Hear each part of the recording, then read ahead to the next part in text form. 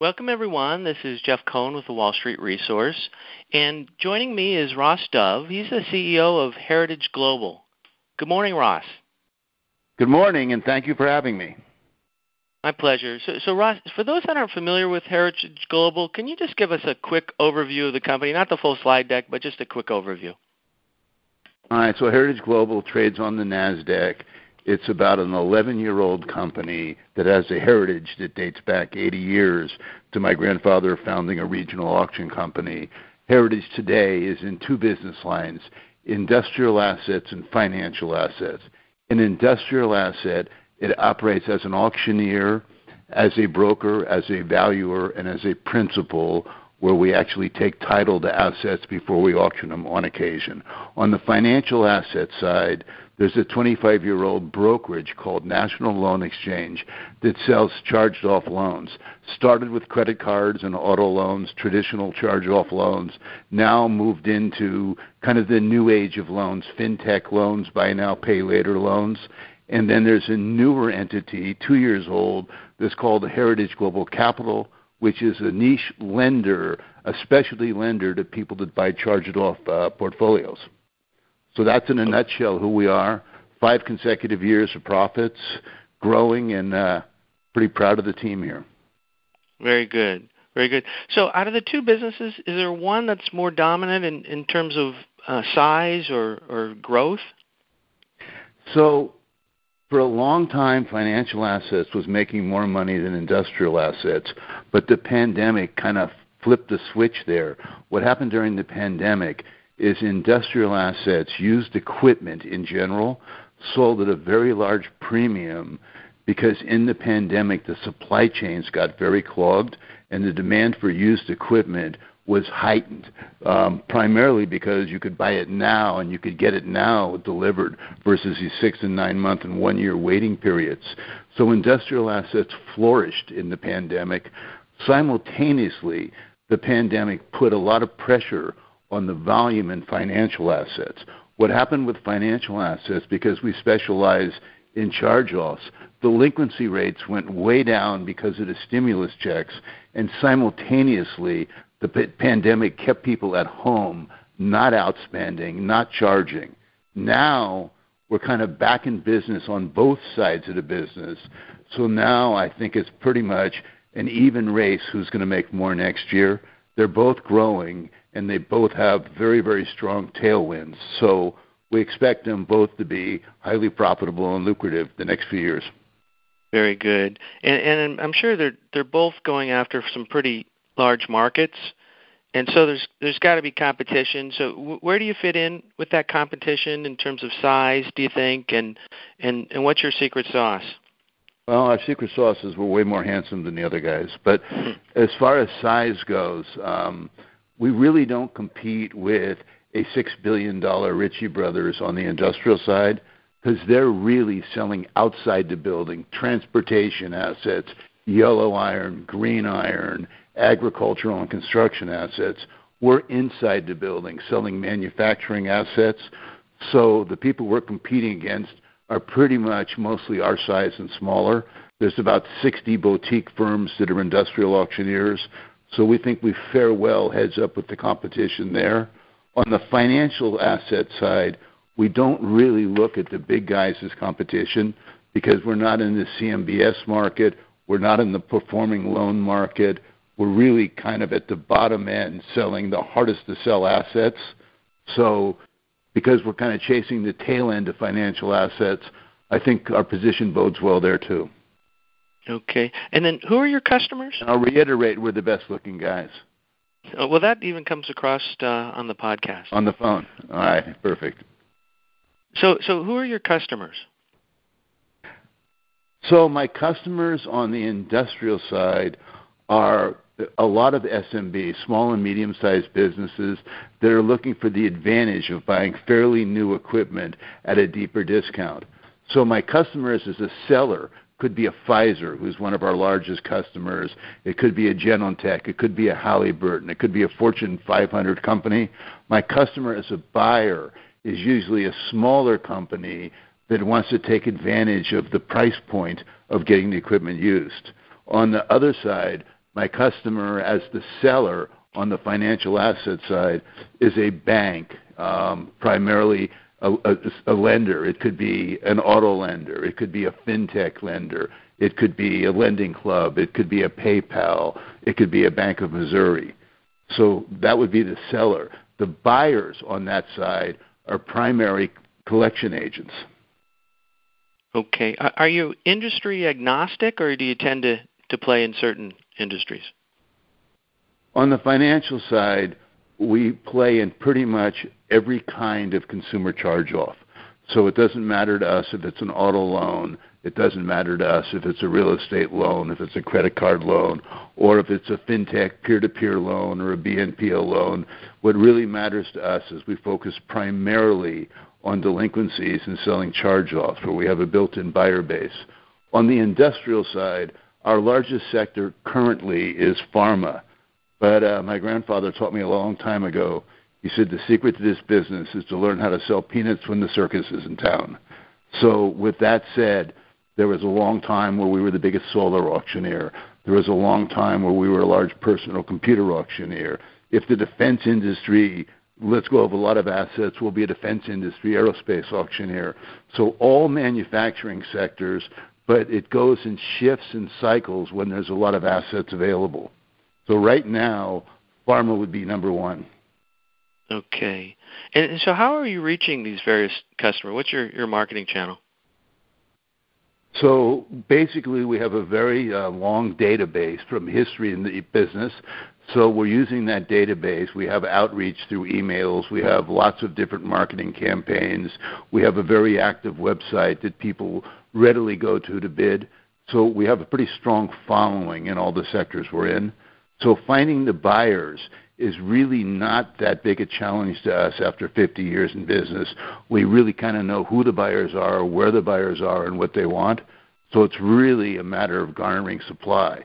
And the more supply we get, the more buyers we get. So it basically is an holistic system. Get more sellers and you'll have more buyers. Okay. Do you have any partners funneling that? We partner with many different companies. We pay referrals sometimes, but we have our own business development sales force, and primarily we're driving our own revenue. Okay.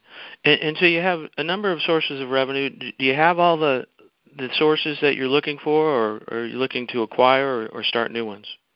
We did an acquisition last year because we thought that American Lab Trading would be very valuable to us, because as the market is moving into a real ESG movement, we knew that a lot of companies were concerned with not putting assets in landfill and making sure they could recycle and repurpose them. So it was a very strategic acquisition, but also a bolt-on acquisition. We're not looking at any major large-scale acquisitions. If we see a bolt-on acquisition of somebody that we think would be accretive, where we could help them and they could help us, our eyes are always open. But don't think of this as really an M&A founded company. This is really an organic growth company where our DNA is building the businesses we're in. Okay. And in terms of headwinds and tailwinds for the business, is it a weak economy that helps you, or is it more sector by sector that helps you? So it's kind of confusing, because it doesn't matter the definition of weak economy if what you're talking about is the Dow going down, or basically there being a problem with rising real estate mortgages.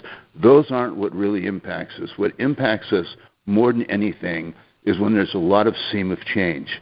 So seam of change could happen in a recession where there's a lot of bankruptcy and it gives us a lot of assets and floods the market with the stuff to sell.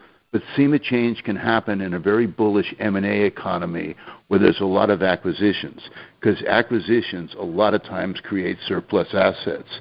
So a great economy can work for us and a bad economy can work for us.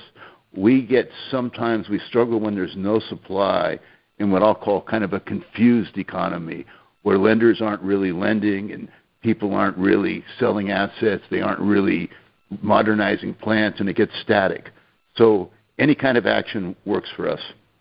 Okay. And then what's a gating factor towards inhibiting further growth? Is it your ability to scale? Is it in terms of labor intensive, or what? So, I mean, there's two kinds of growth. There's growth that we get through market share, and then there's growth that we get through the macroeconomy producing more auctions. So on market share, I think we're holding our own. I think that we get growth, by the overall market growing. Our lending business is rapidly growing because we just started it. So there's lots of legs in our lending business. And ultimately, there's a world full of surplus. So there's surplus all over the world, and there's a growing need now to monetize that surplus and not let it go into landfill. And as the need to monetize that surplus grows, we grow with it. So we're not talking about exponential growth. What we're talking about is, we think, a solid half-decade of steady growth. Okay. So you guys have been around a long time. In terms of now, is there anything different about, why now? Well, you're talking to a guy who got disintermediated by the Internet when you say why now in a long time. I grew up running around with the ladder calling bids with the microphone long before there was an Internet. So the world changed for me about 25 years ago when everything went online, and it's changed progressively ever since. So, for an old auctioneer, the new world started a long time ago. Okay. And in terms of how you make money, I think you mentioned you have several sources. Can you give us some of the flavor of the revenue model? Right. So on the auction side, we make money both fee-based, where we do an auction and charge a fee for services, which is basically a commission. We charge that a lot to the buyer as a buyer's premium. But also on that side, we're a trader. So if somebody is a smaller company or a financially distressed company or someone who just doesn't want to go through the process of having an auction, we'll go in and we'll write a check. And if we write a check, obviously, we're at risk, or at least it's defined as being at risk. And so we sell the assets for profit or loss. We, generally speaking, make a lot more money doing that because we know the asset value so well. So that's on that side. We also have an appraisal company that's 100% fee-based that works for people like J.P. Morgan, like PNC, for large money center banks, that does appraisals, and that's fee-based. American Laboratory Trading is primarily a trader. Almost everything that they sell, they've bought, they've refurbished, they've repurposed, and they've got it ready to sell at a profit. So that's on the industrial side. On the financial side, we would never compete with the people that buy from NLEX. So we're a pure broker. We only act as an advisor and sell the assets on their behalf. We don't compete with our buyers.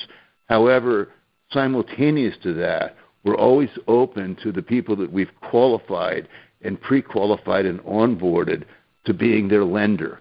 So we're making money fee-based on a commission basis, or we're making an interest spread as a primary lender to those buyers. Okay. So what have I failed to ask you that you want people to know? Why they should buy the stock. Isn't that the kind of primary reason we're here? Go ahead. So here's why you buy the stock. You say this company made $6 million before the pandemic.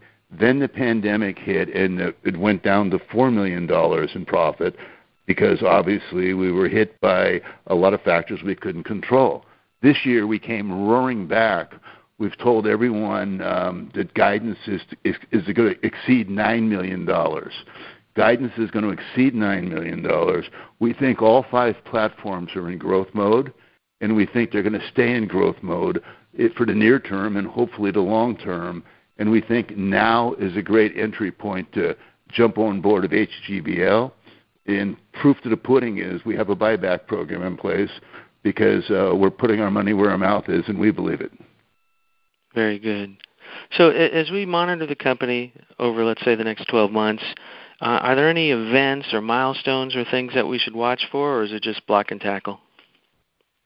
I think in the end of the day, you can always look at our quarters and you can always see the growth, and you can get confused if you think it's always going to be like a software as a services business and have sequential quarter-over-quarter growth. You're going to see spikes because a part of our business is transactional. So the best way to monitor it is to be the kind of investor that wants to be in a company multi-year and look at us by what we're doing every half a year, not every 90 days, because every 90 days can mislead you. So that would kind of be my advice. If you're looking to be a trader and get in one week and get out the next, then Heritage is probably the wrong place for you. If you're looking for a 2 or 3 year commitment to watch us do something, then welcome on board. Well, very good. Well, Ross, I really appreciate you taking the time and sharing the Heritage Global story. Well, thank you very much. We're always around and always available, so check in whenever you want, and have a great day. Thank you.